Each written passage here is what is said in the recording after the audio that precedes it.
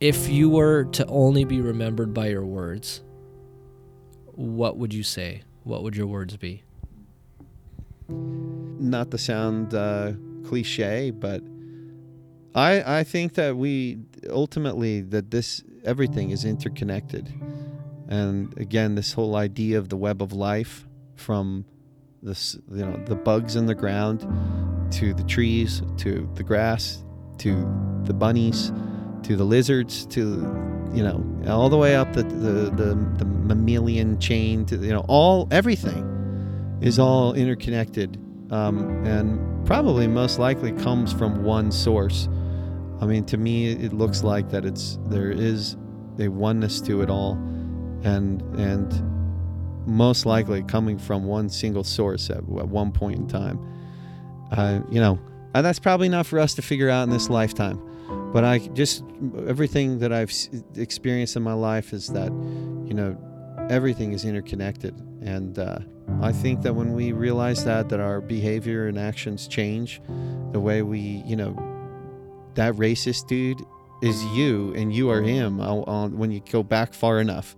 I mean, we all came from the same primordial ooze, and that, to me, that's a compassionate idea that will help you a lot in your life. But I think ultimately that idea of interconnectedness of the web of life, and we are all a part of this, and that we as human beings are, even though we've been acting parasitical, don't have to be a parasite, and we could play a massively beneficial role within that web of life. We have that potential, and I hope we find it, because this world could be heaven on earth. Potentially, we could have like a really epic place, even more epic than it is now. And I'm grateful for where we are now. I'm grateful for what we have. That you and me we don't go to bed every night worrying about what we're going to eat, right?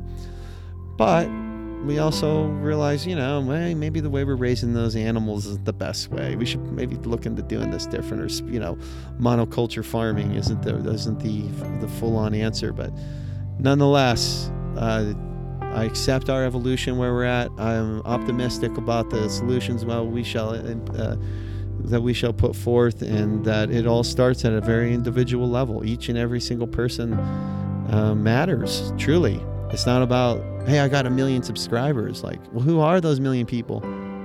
Who? Tell me about this one. Susan Johnson. What's her story? If nobody knows Susan, no one really knows her, hears her, receives her, then it's not a movement, man. Who cares about the all the numbers and the followings and all that shit? If your neighbor is living next door to you, and they're not feeling, they're all alone. How can loneliness? We have more people on earth than ever, and loneliness is an issue.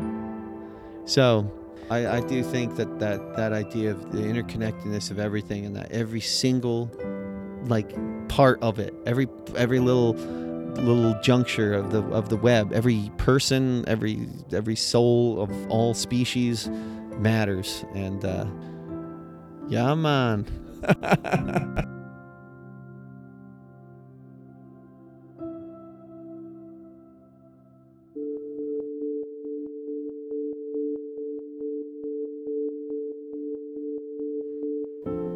Recently, I had an opportunity to sit down with Clint Culberson. He is the founder and content creator for Lords of Consciousness, which is a collaborative community that, from what I can tell, is committed to living to the full expression of what it means to be human. Sometime back, I was invited to this group's online forum. Over time, I came to interact with Clint online and came to discover he played an integral role in creating this engaging group. I enjoyed the conversation you are all about to hear very much. Clint has a fascinating vantage point, in my opinion. I can't help but get a sense of reserve is the only word that comes to mind when I speak with him. I think he has a tendency to default from a place of empathy, which is one of the first characteristics that stood out to me as we got to know each other. Anyway, in this conversation, we explore quite a few areas of our social fabric, from mental health to politics. It was a very organic conversation, and there was so much we could have gone into. all in due time, I'm sure we will. Without further delay, I give you Clint Culberson.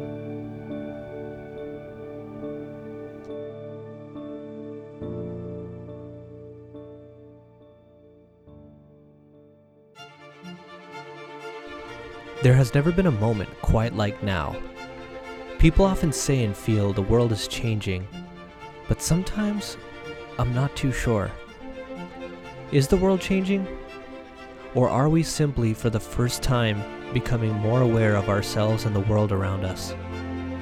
These questions led me to create Social Fabric, a podcast aimed at having conversations with thought leaders and explore the ideas that are shaping our world. You know, T.S. Eliot once said, "We shall not cease from exploration, and the end of all of our exploring will be to arrive where we started and know the place for the first time." My goal is that this podcast has that effect on you. I'm your host, Ramneek, and thank you for being here.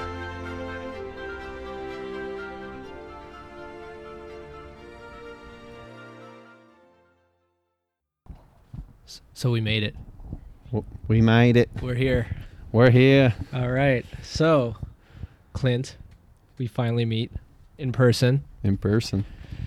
I think I want to start by talking about what prompted us to finally just do it. You know, I was on Facebook and you were near my house, just chilling at the river, and you just kind of were reflecting and stuff. And I'm like, man, he's like right there. And I'm like, he probably just finished that video like 20 minutes ago. He's probably driving, thinking about what he just did.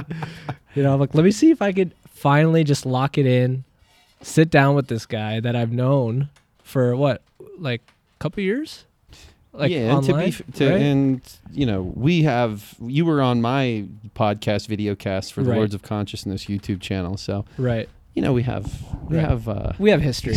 Yeah, we got history. Yeah. Just not in the flesh. Right. And it's so crazy because we went so nowadays, like I've known you, we've chatted and stuff, but this is the first time we're meeting, which is such a weird, this is so strange to describe 20 years ago, you know? Yeah. Which is really cool.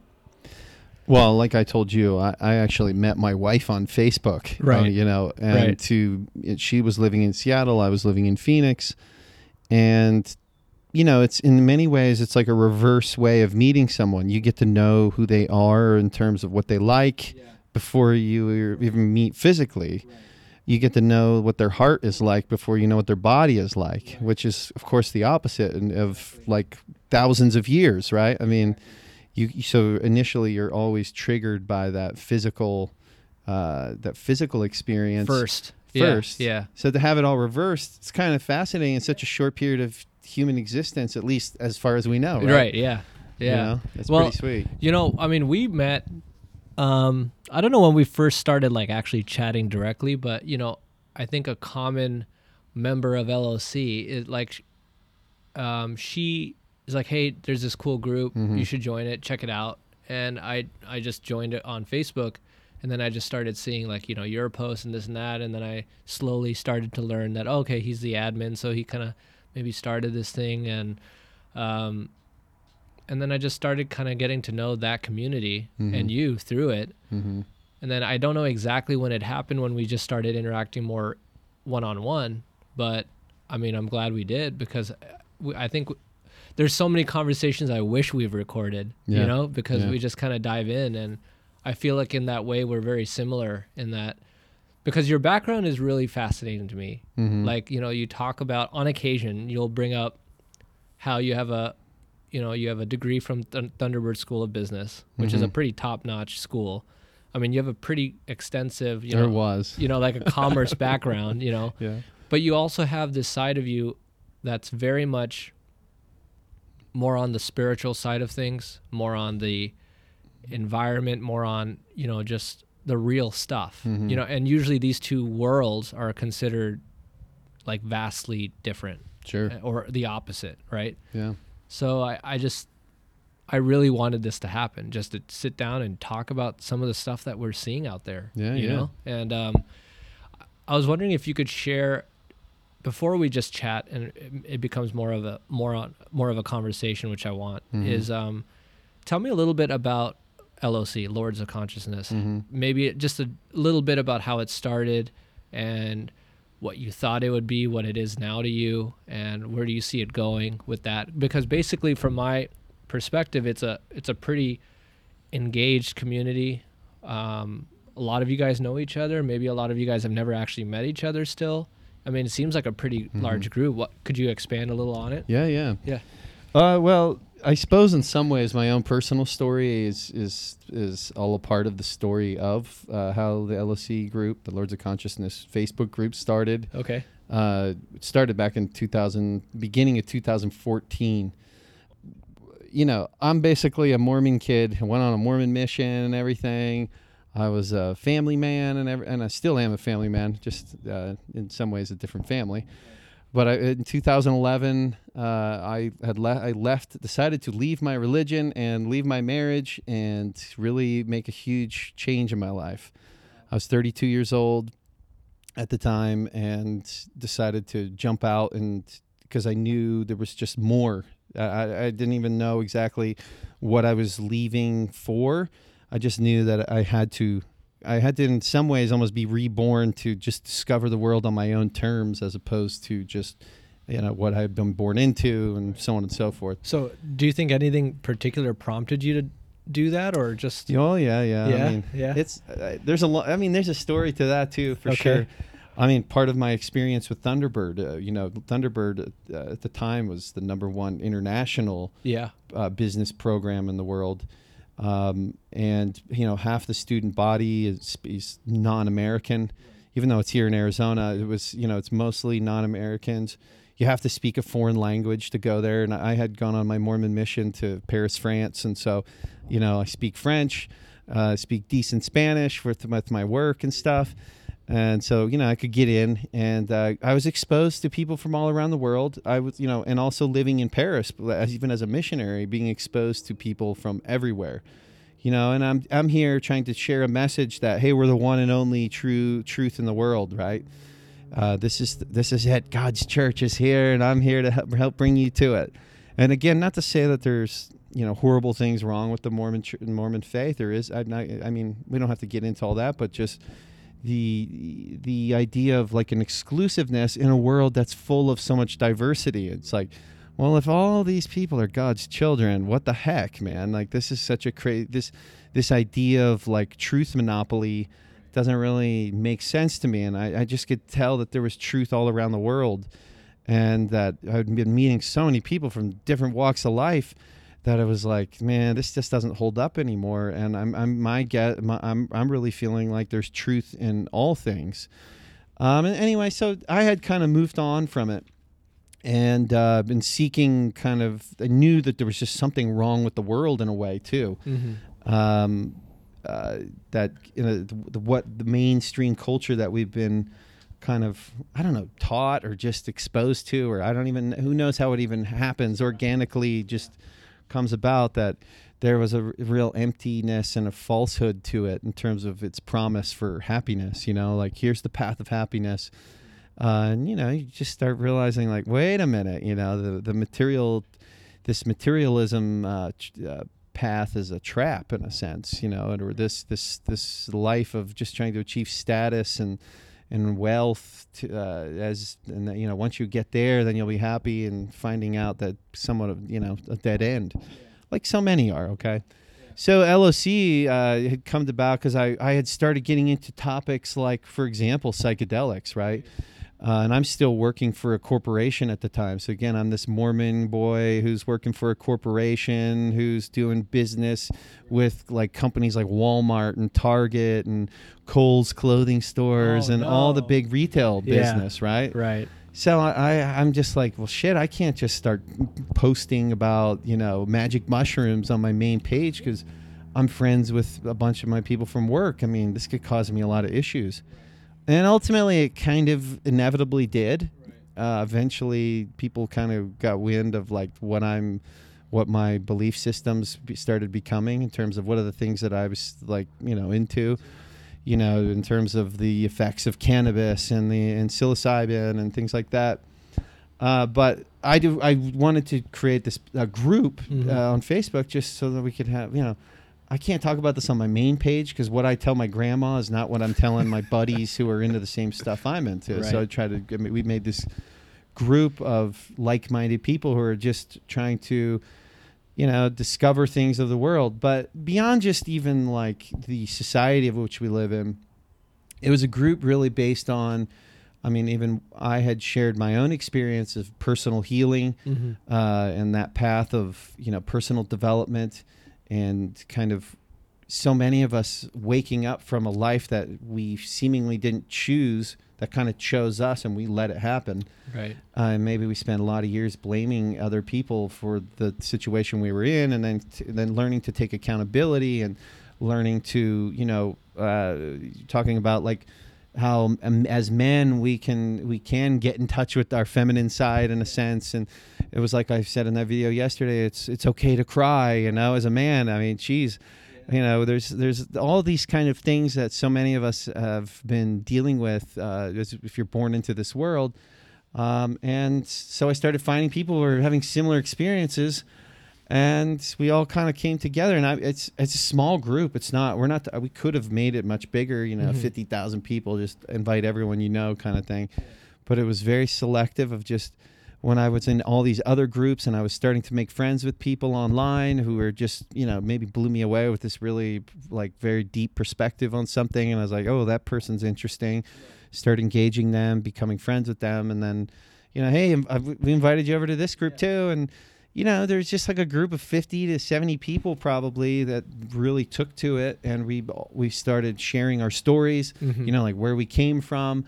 And this is really the magic of what this group was a collective vulnerability by individuals. So like, and vulnerability can be very contagious.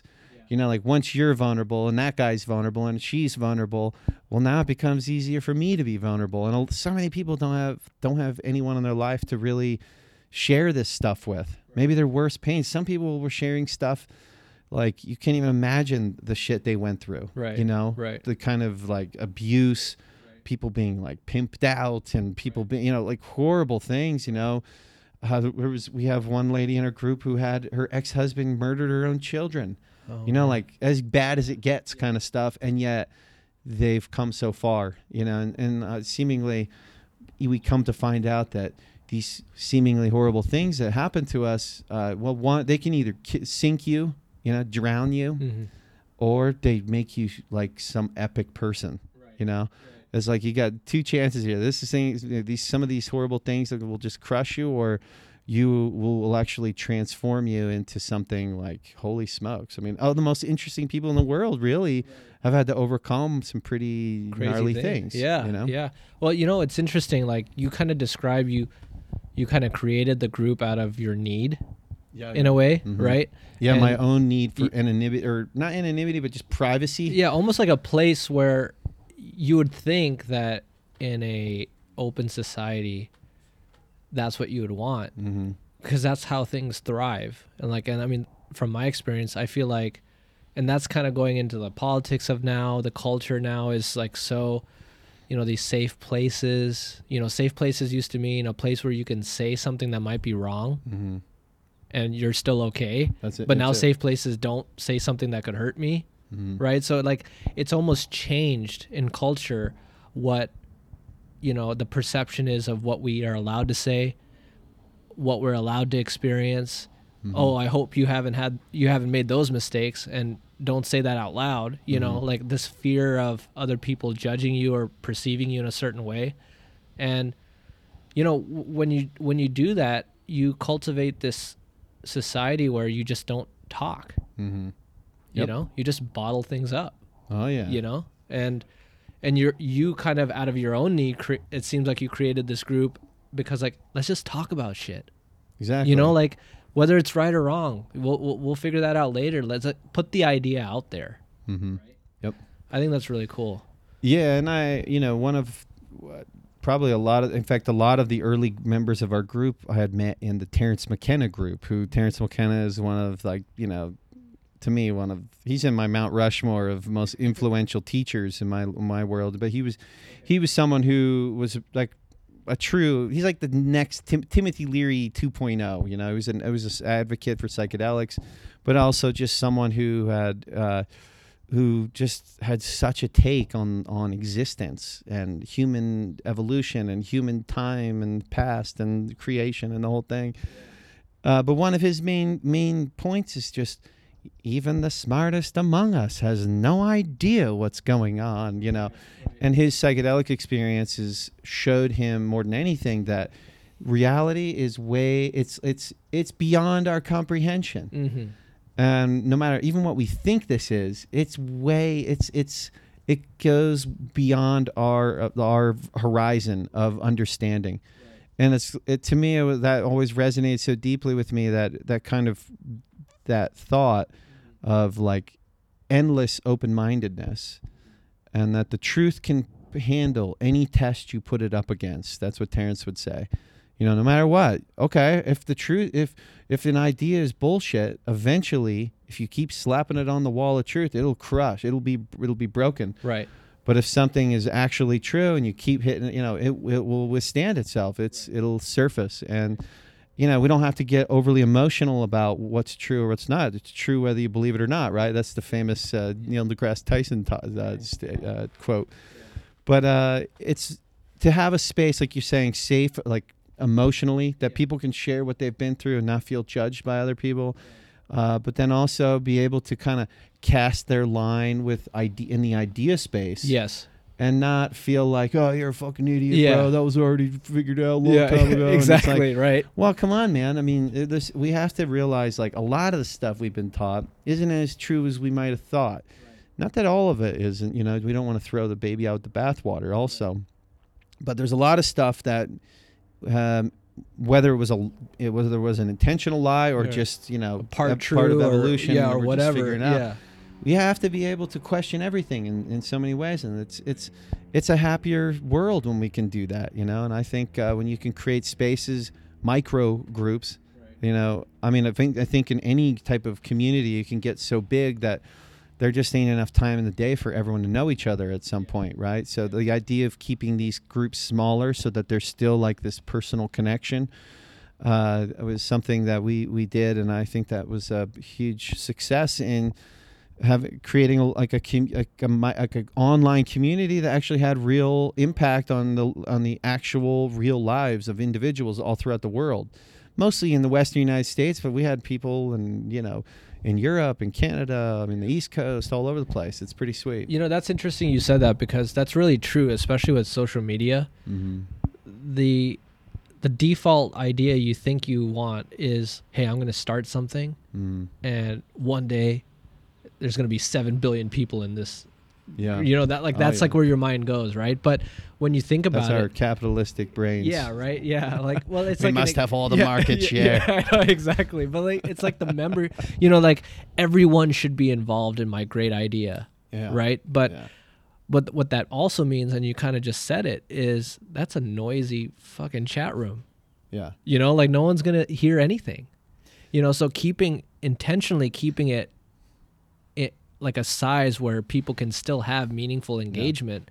Otherwise, I don't think it would have gotten as far as it did. Yeah, because there's a core group of people especially that have spent real time with each other. Mm-hmm. We've gotten to really know each other. We've gotten to know about the good things, you know, the bad things and the ugly things, all of it, you know, like, and that's like real friends, you know. Right. And I don't know.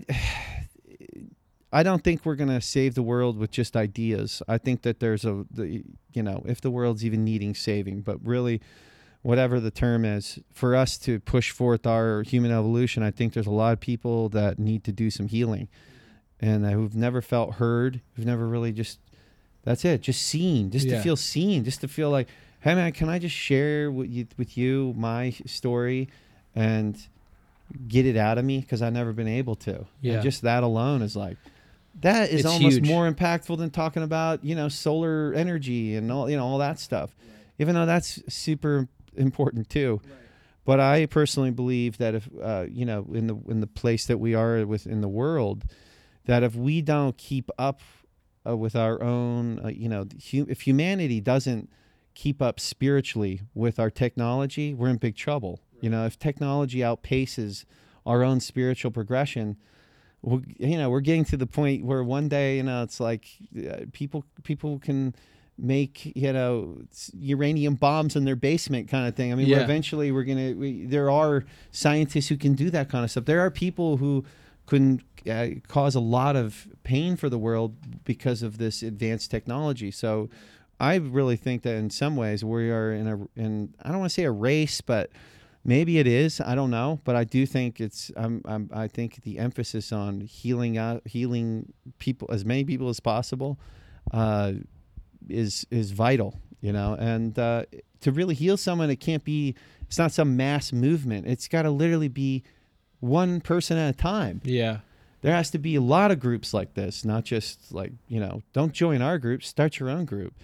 Right. And to create these safe spaces for people to be able to kind of get all this stuff out and then be able to, help create their new futures. Because, this stuff is really important, I think. And when people can then go forth in their physical world with a more clear lens, because if they're still got all this anger and angst and self-doubt and like guilt and all that shit that happens from our early life of all this, the story we're born into, that affects your direction in your physical life of how the solutions you see for the world. If you're coming at it from an angry place, you're probably not going to be the best solution that you're capable of. Whereas if you can sanctify the temple in a sense, like down all the lens from within now can be clear, so that you now can bring forth to the world the solutions that are needed, if that makes sense. No, it totally, and that kind of resonates with me in terms of the way you say, like, creating these places for people to talk. I mean, do you think, one thing you said that I came to the same conclusion at some point in the last like 5 or 6 years, is that technology we've progressed so much technologically to make life so easy for us. Mm-hmm. Just biologically, we haven't caught up. Like the things we were programmed, or like in our evolution, we had to do for ourselves all the time. Mm-hmm. Like 200 years ago, we had to do a lot more to get food on the table than we do now. Mm-hmm. And then 1,000 years ago, we had to do even more. Mm-hmm. And now all of a sudden everything, Amazon Prime that shit, Yeah. Like, so I feel like we have so much more time to think mm-hmm. than we've ever had. And I think that's where the troubles start, because we haven't ever had an opportunity to just think through things because we never had time. I mean, as a collective, you know what I mean? Oh yeah, absolutely. So I mean, I think, where do you think this is going in terms of, because you're I feel like I'm seeing this more in the Western culture of, a more focus on yourself, like mm-hmm. inner engineering, like more internal stuff more than external stuff.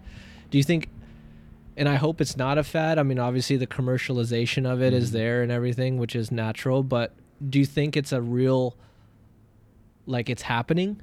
Do you feel that from just the way, your experiences with LOC and everything else? Yeah, well, I'm a true optimist, I will say. I mean, I don't know why, but deep within me, probably ever since I was a young child, I'm like a deep optimist. I think that whatever's happening on this earth is a good thing. Like, even though all the crazy shit we see, I do believe it's just a part of our evolution. And, and we as individuals, at least born into these, avatars, I was born in 1979, this right. guy, blah, blah, blah, our scale of the earth, this whole big picture is so small. I mean, it's like we're just these little tiny guys that live for 90 years if you're lucky. Yeah. And then gone. Right. Right. It's like trying to talk about forests when forests live on a totally different scale. Like redwoods are living 2,000 years. It's It's just a totally different time scale. So when we look at like right now, you take a snapshot of right now, you can see chaos. And if I do the same thing for my teenage son, I start getting real pessimistic. Like, oh my gosh, he can't figure out how to take the trash out. He can't. Oh my God, it's hopeless, right? I mean, anyone who has a teenager, like if even when you were a teenager, what if that was where we said, like, you know, the status of your life was who you were when you were a teenager? Thank God we don't do that, right? And I think that we're in that same state as humanity, and I think there is an awakening. I know it's such a cliche word that so many people don't like, the woke culture, all that shit. Yeah. But maybe we're just tired of the word, but there's whatever that symbolizes, an awakening, is in we were asleep at one point and now we are not, whatever that means. I think that's for sure happening. I think there is an unveiling taking place, like the crimes of the governments and the corporations they're all being unveiled. And this, it's not like all these people are brought to justice right away. This is like a humongous, massive system and something that's been going on for a very long time. I mean, it's like human history is continuous, like we are the products of slavery or even Roman civilization or Chinese civilization. I mean, it's all like, our forefathers, in a sense, their history continued right into where we're at. What we're experiencing on a geopolitical level right now in 2019, it came from as a product of World War II in a sense. So, and you keep going back forward, and it's all interconnected in a way. And I'm actually super positive about it. And even though it's really uncomfortable we have this technology of the internet that's shown us everything, right? Now we're exposed to a lot of the dark side of our culture that we were believing in. And I don't think that it doesn't just we don't just wake up tomorrow and we're in heaven on earth. We're creating these like heavenly societies. It might take generations, but I think we're at least waking up to where we're wrong, and a lot of people are starting to realize they don't know what path to go down. Like what's the right way, but we're figuring out collectively what's not working. And, maybe we demonize each other over the solutions, kind of like the political system we live in, the left, the right. They see a different strategy for the solutions.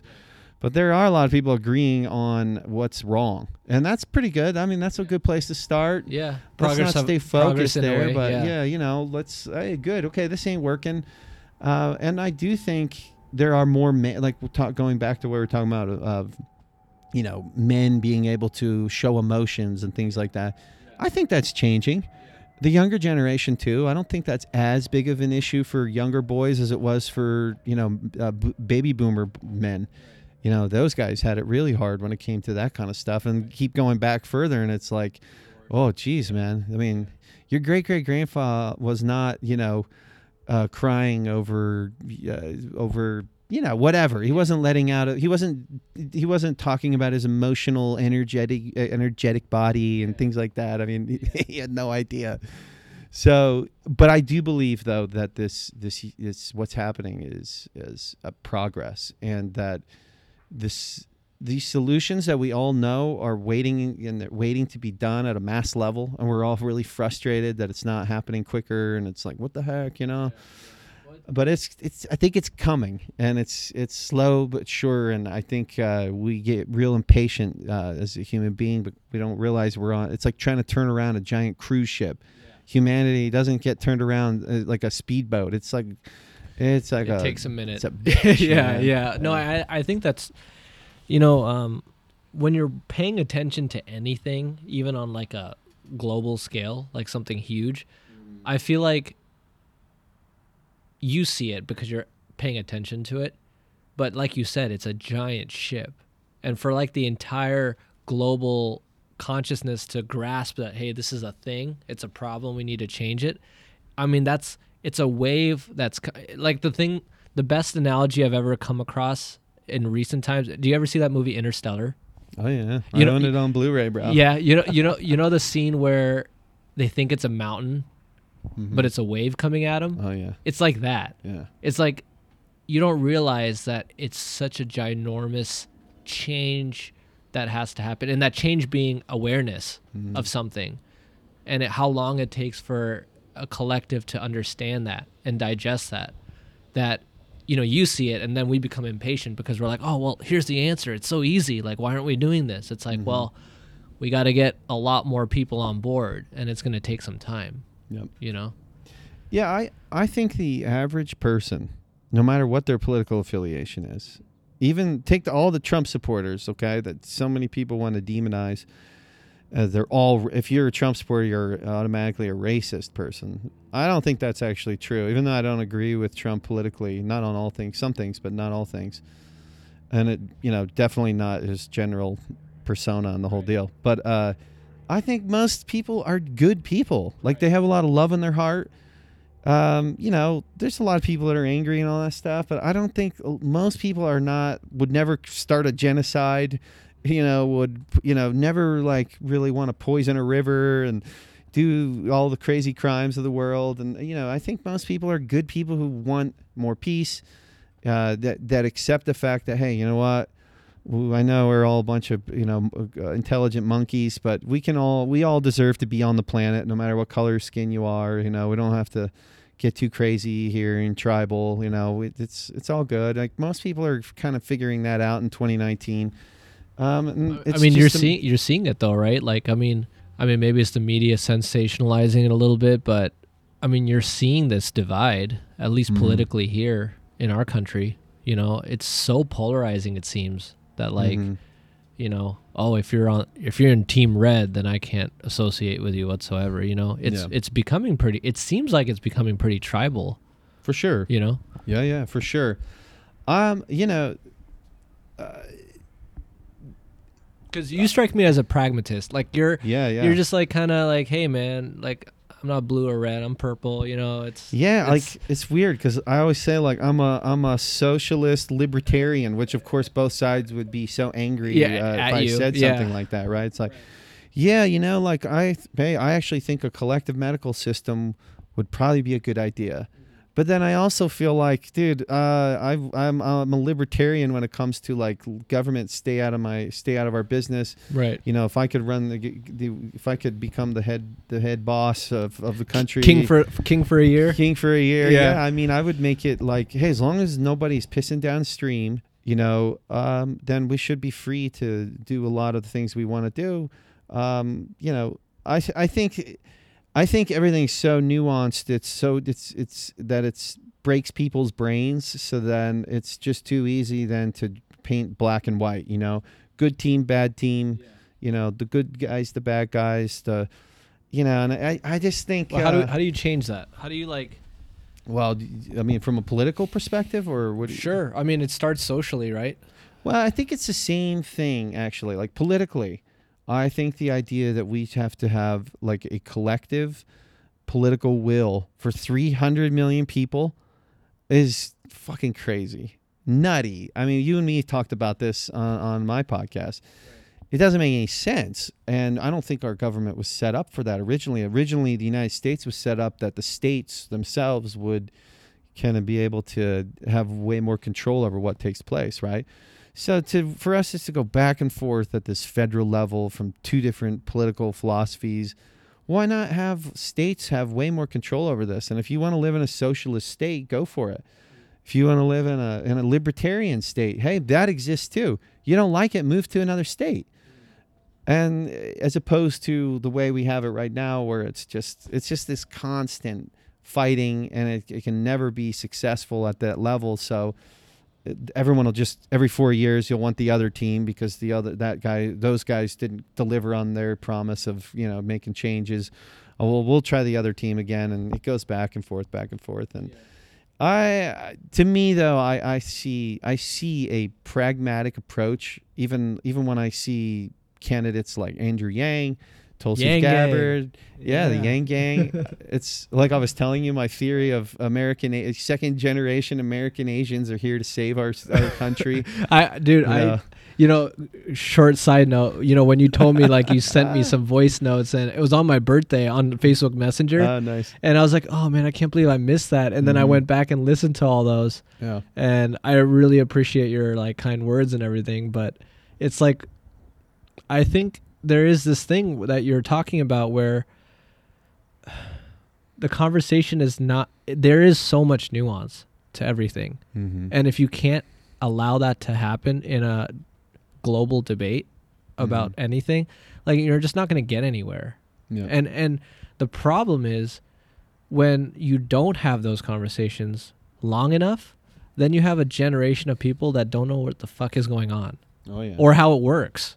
Yeah. Or why did it work this way in the past. Like, it's really important to understand why something was the way it was, how long it was, even if you want to change it. Mm-hmm. So you never go back to it. That's fine. Fair enough. But why was it that way? Can you at least, there has to be this kind of sense of this empathetic sense of our history that I think so many people are going to just lack because they just don't know.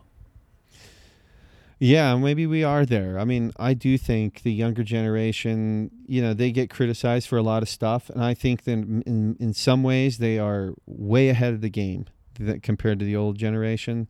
But I think in some ways they're behind. Mm-hmm. I mean, 2 steps forwards, 1 step back. But sometimes, it's 3 steps back, 1 step forward. So yeah. There can be de-evolution that goes on throughout these generations, based on, right. Well, that's another topic for another time in terms of, like, the dumbing down of the population and that all that stuff. But I do think the younger generation, it's like, it's really important to understand history. Yeah. Like I was just saying, it's not like our situation. Donald Trump did not happen in a vacuum. Yeah. Yeah. He happened in a continuum. Yeah. A continuum that goes back to the history, the beginning of this planet. Right. Right. I mean, it's all part of it. If only we could know all the gory details, but right. And it's important to kind of see that. And then also, I do believe it's important not to be overly judgmental about the past, because it was a different, again, if this is an evolution, how can you go back to how can you get mad at a 8-month-old for not being able to talk? Right. You dummy. Right. What's wrong with you? Yeah. It's like, well, you're only 8 months. Yeah. Well, I mean, that, to me, like, from what I can see, that's like the left culture swinging way too much that way, right? Like this cancel culture type mentality where, oh, you said what?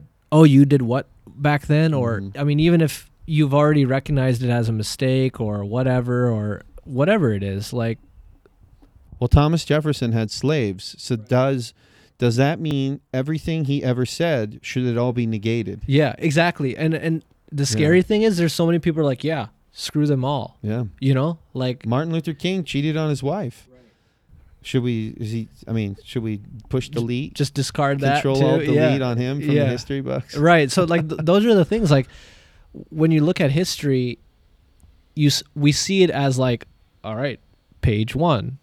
And this is what happened after. And this is what happened after. But like our history is so organic, and there were so many things happening simultaneously at all times, just like right now, this very moment. Like, it's very hard to capture what it meant to be a real person in 1920. Mm-hmm. We have this vision in our head, like, oh, it was the Roaring 20s. Like, everyone was just like in tuxedos and, dressed up and going to parties and stuff. That's like, no, that's not all that was happening. Mm-hmm. There was a lot more happening at that time, So like, and not recording it, not knowing about it, forgetting about it, dismissing it, saying that never happened. Like, that's scary, Yeah. Just out denial. Like that never happened, like, I don't know. Well, it'll be interesting to see in the future how future generations will have tons of video footage. I know, right? Yeah, like unlimited video footage of now. Yeah, and can you imagine even 50 years from now going on YouTube and being like, holy shit, this video was posted 65 years ago. That's gonna be crazy. That's gonna be us. That kind of stuff. That's gonna be us. Yeah, exactly. We're gonna be like, what was the first video you ever liked on YouTube? And we're going to scroll down like 50 years and be like, oh man, it was this guy playing guitar on a grainy camera phone, you know? Well, I will say, I do think there's an element of understanding what's, you know, history in a sense. I'm saying present history, if that makes sense. Like what's going on in the world right now. I don't think there's any way we can really know until several decades from now. It's almost like you need to pull yourself away from it to then go, you know, and that happens in your own life. I mean, you break up with a girlfriend or something and you're like, just like, what's happening? And then a couple years later, like, oh, geez, now I get like what was happening in my life, like why I was doing that, why we were doing that with each other, you know, like why we broke up, like, oh God, now I finally get it.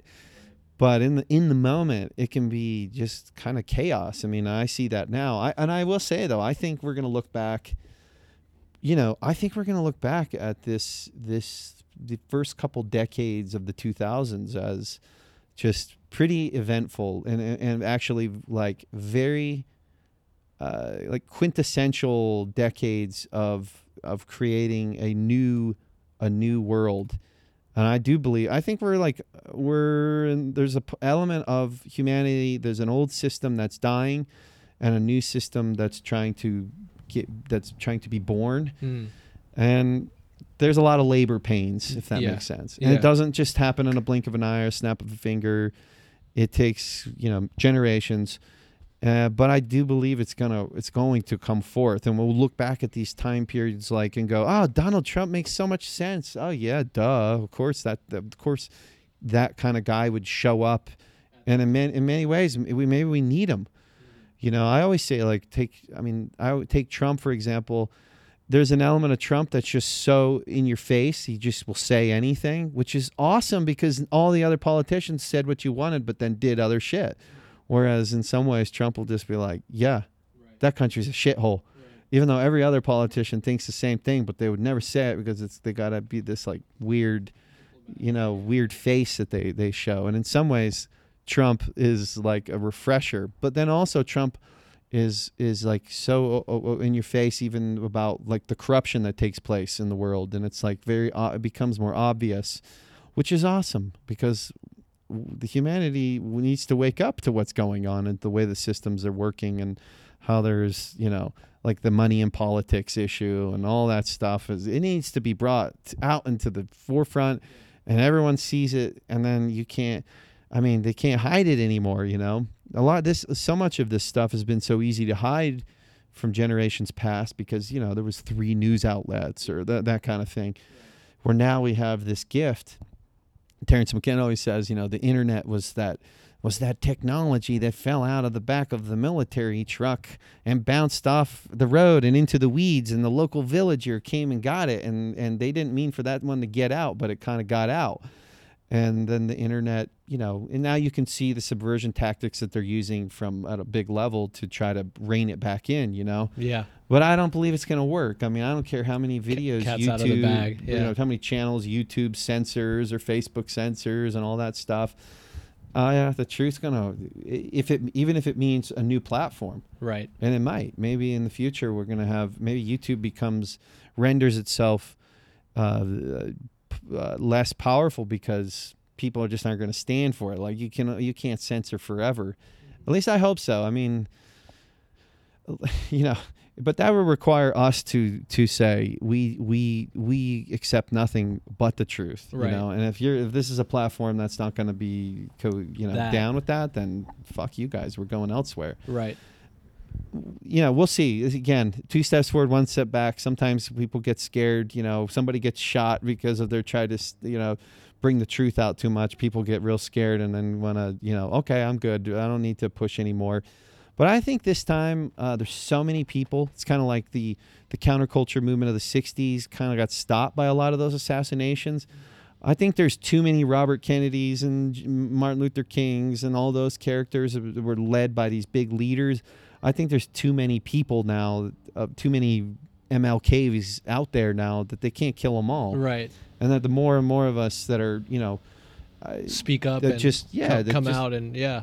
accept nothing else but the truth, whatever that be, right? And whatever part of our world that you choose to be an activist in, or again, help create that solution. This thing's going to change for sure. It's going to change unless the world gets blown up before then. Right. But I think we can prevent that. Well, it's good to be an optimist. Well, you are too.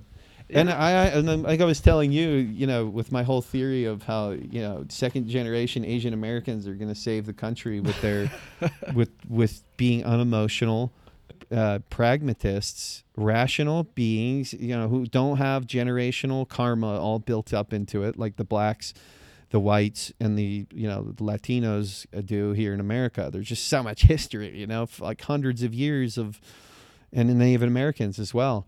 And in some ways, these Asian Americans come here, and within a couple generations are coming, just seem to just not have like a, and I think, they just seem to have a very rational approach to what's happening in the world. And I think it's awesome, and it's very much needed. And you can see it, like we were just talking about with those Democratic candidates who they're just looking at it. They don't have like a, they just seem to have far less of an agenda, right, or just some, they're just kind of looking at it like problem. Yeah. All right. We went into the boardroom and went into the war room and figured it out. And then here's a great solution. And it's right.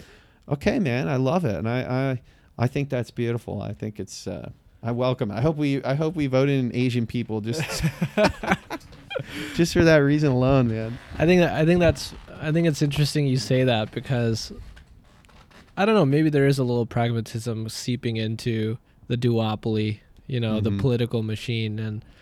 But I think there's just, I always come at it with a practical sense of like, I don't think business is evil. I don't think business is good. It's just, it's a mechanism, so you can use it either way. And when the profit motive is attached to something, then you just have to know what that means. And it's like there's no hidden agenda. It's just, it is what it is. Like, if it's a profit motive and you have a prison system, then what do you think is going to happen? Yeah. Like, it's like, like these are very like just basic concepts, so, but when you go out into the war, into the political theater of things and like start talking this way, it's very polarizing, because the nuances get lost in just all the noise, and I think the more people that come out that way, like I'm always convinced that, politics isn't like a spectrum to me. It's a wheel. Like, it just, if you keep going left long enough, you'll end up in the right, like, and if you keep going right hard enough, you're going to end up in the left, because that's always been the limitation I've seen with ideological thinking, is that it dictates what you should be thinking. And I feel like when you do that, at some point, you're going to go against pragmatic logic. You're just going to have to say, well, this is what we're supposed to do, So, and I think the more people that can disassociate that dynamic are going to end up being that new voice. Yep. And I hope so, because those are the kind of people I would vote for. Absolutely. Yeah, I mean, do you really think Andrew Yang is a Democrat? Dude, he's a logicrat in Democrat clothing. Exactly. To me, he's like, a logicrat. Exactly. I mean, he don't care. Yeah. And good. I know he doesn't care, and I know he'll say it because he has to. Like, yes, I'm definitely a Democrat, and like whatever. But like, you can just feel it, and I feel like that's what we're hopefully moving towards. Like the labeling thing. I mean, and most people I know do not call themselves anything, right? I lean here or here with this topic, and I lean here with this topic, but I feel like most of the younger generation now is like pretty reluctant to try to, go in a camp or something. Yeah, because it just, you can just see the trap in it. Yeah, but you also see like a lot of young people that are just like, oh man. Sometimes I lose hope, Clint, on Twitter. I just lose hope. Well, I do too on some level. I have my days. But I think as they show with the 100 monkey theory, it doesn't really, to make change on the world, you don't need everybody. You just need a small percentage of people, and they make it happen. And, and I hate this. If you're listening to this, you're probably somebody who's actually part of that group. You're not a part of the group that's just going to wait around. But I think if you have 10% of people who have a consensus on something, that's really powerful. And a lot of times that's enough to get it done. Then all of a sudden it just sweeps across, and the other people just sit around.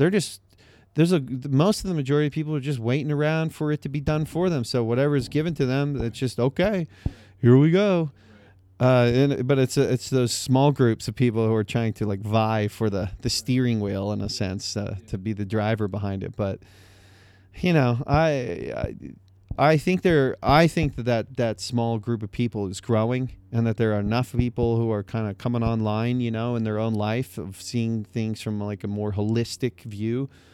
And I don't mean that hippy dippy. I just mean holistic, meaning that we are all a part of the web of life. That everything on this planet is interconnected. That's proven by science, and that any action within the web sends out a ripple effect to everything. Whether you can monitor it or not, it's happening. And whether it can be measured, a lot of the times you can't measure that.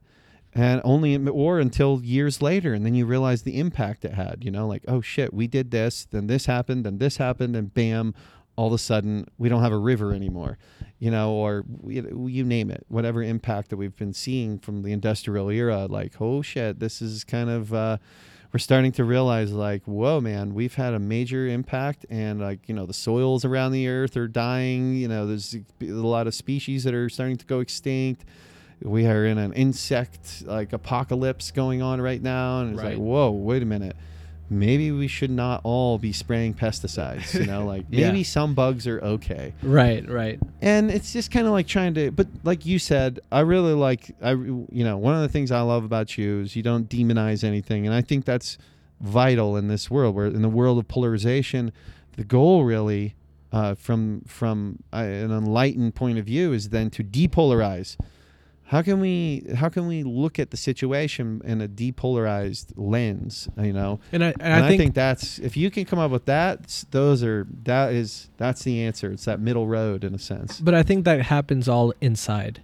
Like it happens inward first. Because to me, it doesn't matter what anyone says. Mm-hmm. Like, you can't hurt me with your words.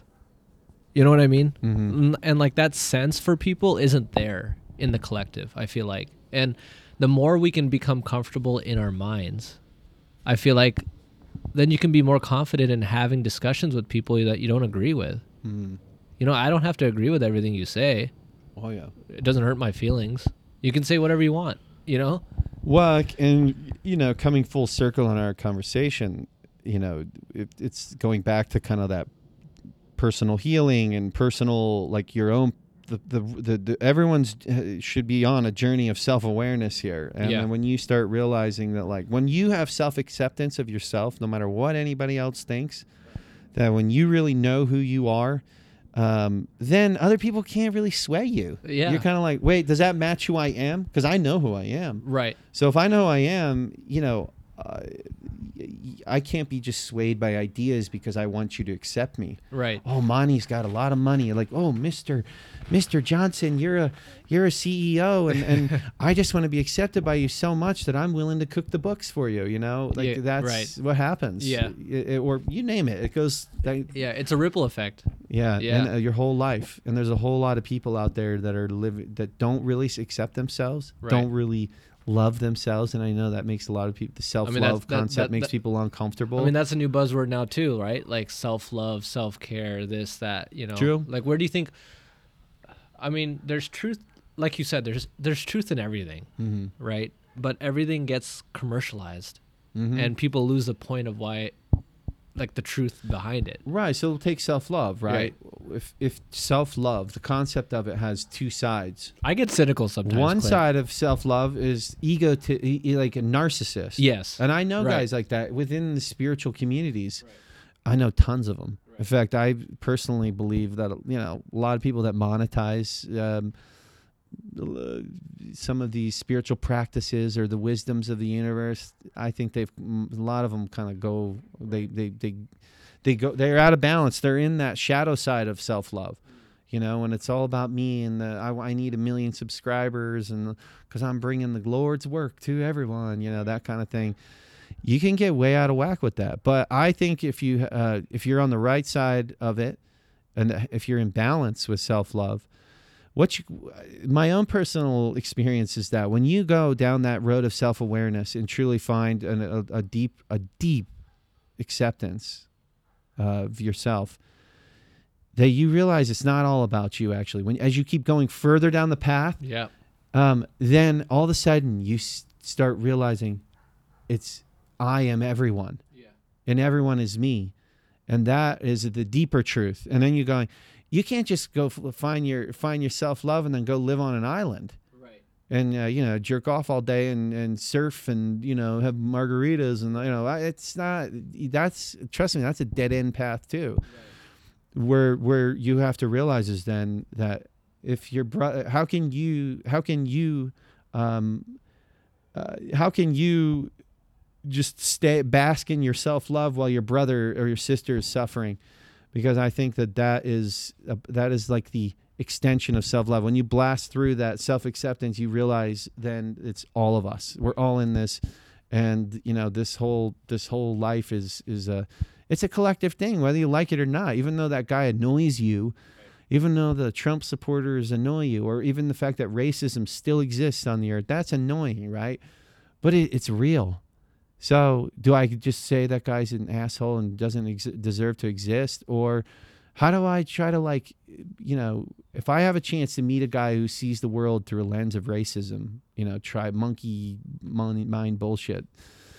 I understand it though. I can understand it, you know, like a guy who sees as his monkey tribe is superior, right, and the other ones aren't. I mean, I get it. It's primal. It goes way back. I mean, we all were like that at one point. There was a time where, you know, some other human tribe was on your on the outskirts of your boundary. Like, those people could be coming to, like, kill you. So, like, you didn't, you know, you wanted to make sure your kids are breeding within the tribe and don't go over there. Those guys are bad. And I get where this is all coming from. But how can now we enlighten a brother or sister who's in my mind mentally sick, because of their own life experiences, where they see a lens of they see the world through a lens of hatred and separateness? How can I just, hey man, I get where you're coming from. You know, you don't like the other monkey tribes. Let me just throw something out there, brother. And maybe through not judging him as a racist guy, maybe we can build a bridge of seeing a new way. Maybe not. Oh well, fucking move on to the next or whatever. I mean, you're not gonna save everybody. I mean, I think that's crazy too. But I think there are people who are yearning to take their life to the next level. And that if you yourself have been blessed to, be further along in your own journey, that you can also help those around you with the flashlight and go back in and say, hey, dude, I know how to get out of this. You got to take a self-accountability. So, you know, see that, but you can't do it for them. But at least you can go back into the dark forest and maybe lead a couple people out because you knew, you know, a couple of tricks that worked for you and just a little compassion. Like, dude, I get it. It's okay to be lost in the forest. You don't got to, like, be too upset about it. Everyone's lost in the forest. I mean, I think what you're saying is, like, I think that's, like, the true spirit of, I mean, it's a buzzword now, but, like, a guru. Because a guru isn't really a teacher. It's like guru means, like, to give light, you know? So it's like you're lighting a path. You're not telling people what to do, right? So, and that's kind of like an old teaching where you don't just stand in, like, a circle where the answer is and yell at people to come here. Like, you go where people are and bring them to the answer, right? So, like, having that kind of empathetic approach to opposing views is, I think, how we bridge that gap. You know, and, like, people need to understand that you are not your ideas. You know, disassociate yourself from whatever you think you know. You know, we're observers of everything. That's it. You know, like, to me, I believe some stupid shit in my life. Yeah, like, thank God you didn't freeze frame my life at that one moment, and then that's me forever. Right. So, like, I mean, when you disassociate yourself from ideas, you don't you're not going to take things as an attack on yourself. If I say, hey, your idea is full of shit, it's like, okay, I'm not saying I'm not attacking you. I'm saying the idea you think is true is not. So like, it's not an attack anymore. Like, what are you going to, like, if someone says I'm an idiot, like, okay, like, how does that, I don't, like, for some reason we internalize that and say, oh, he called me an idiot. Like, we almost react as if someone physically hit us. Sure. Right? So, and what do? You bottle up, you become defensive. You don't care what he's saying, and that's what we're seeing, because people think whatever I hold to be true, this is me, and like, you got to rid yourself of that. Well, I think a wise person understands that nothing is personal, even when things feel super personal. And that goes for your interpersonal relationships. I mean, forget, just people that have totally different political ideas as you, and you're trying to bridge that gap, or just, in the business world or whatever the heck it is. But even with your spouse, your brother, your sister, your friends, I mean, that's a reality, man. Hey everyone, thank you so much for listening. If this episode made you think and you wish to reach out with a comment or a question, record your voice and send us the file at socialfabricpodcast@gmail.com, or record yourself on my website. I'll provide the links in the show notes below. Be sure to follow this podcast on Facebook and Twitter, and also join the exclusive Social Fabric Facebook group and engage with other listeners from around the world. Until the next one, be well.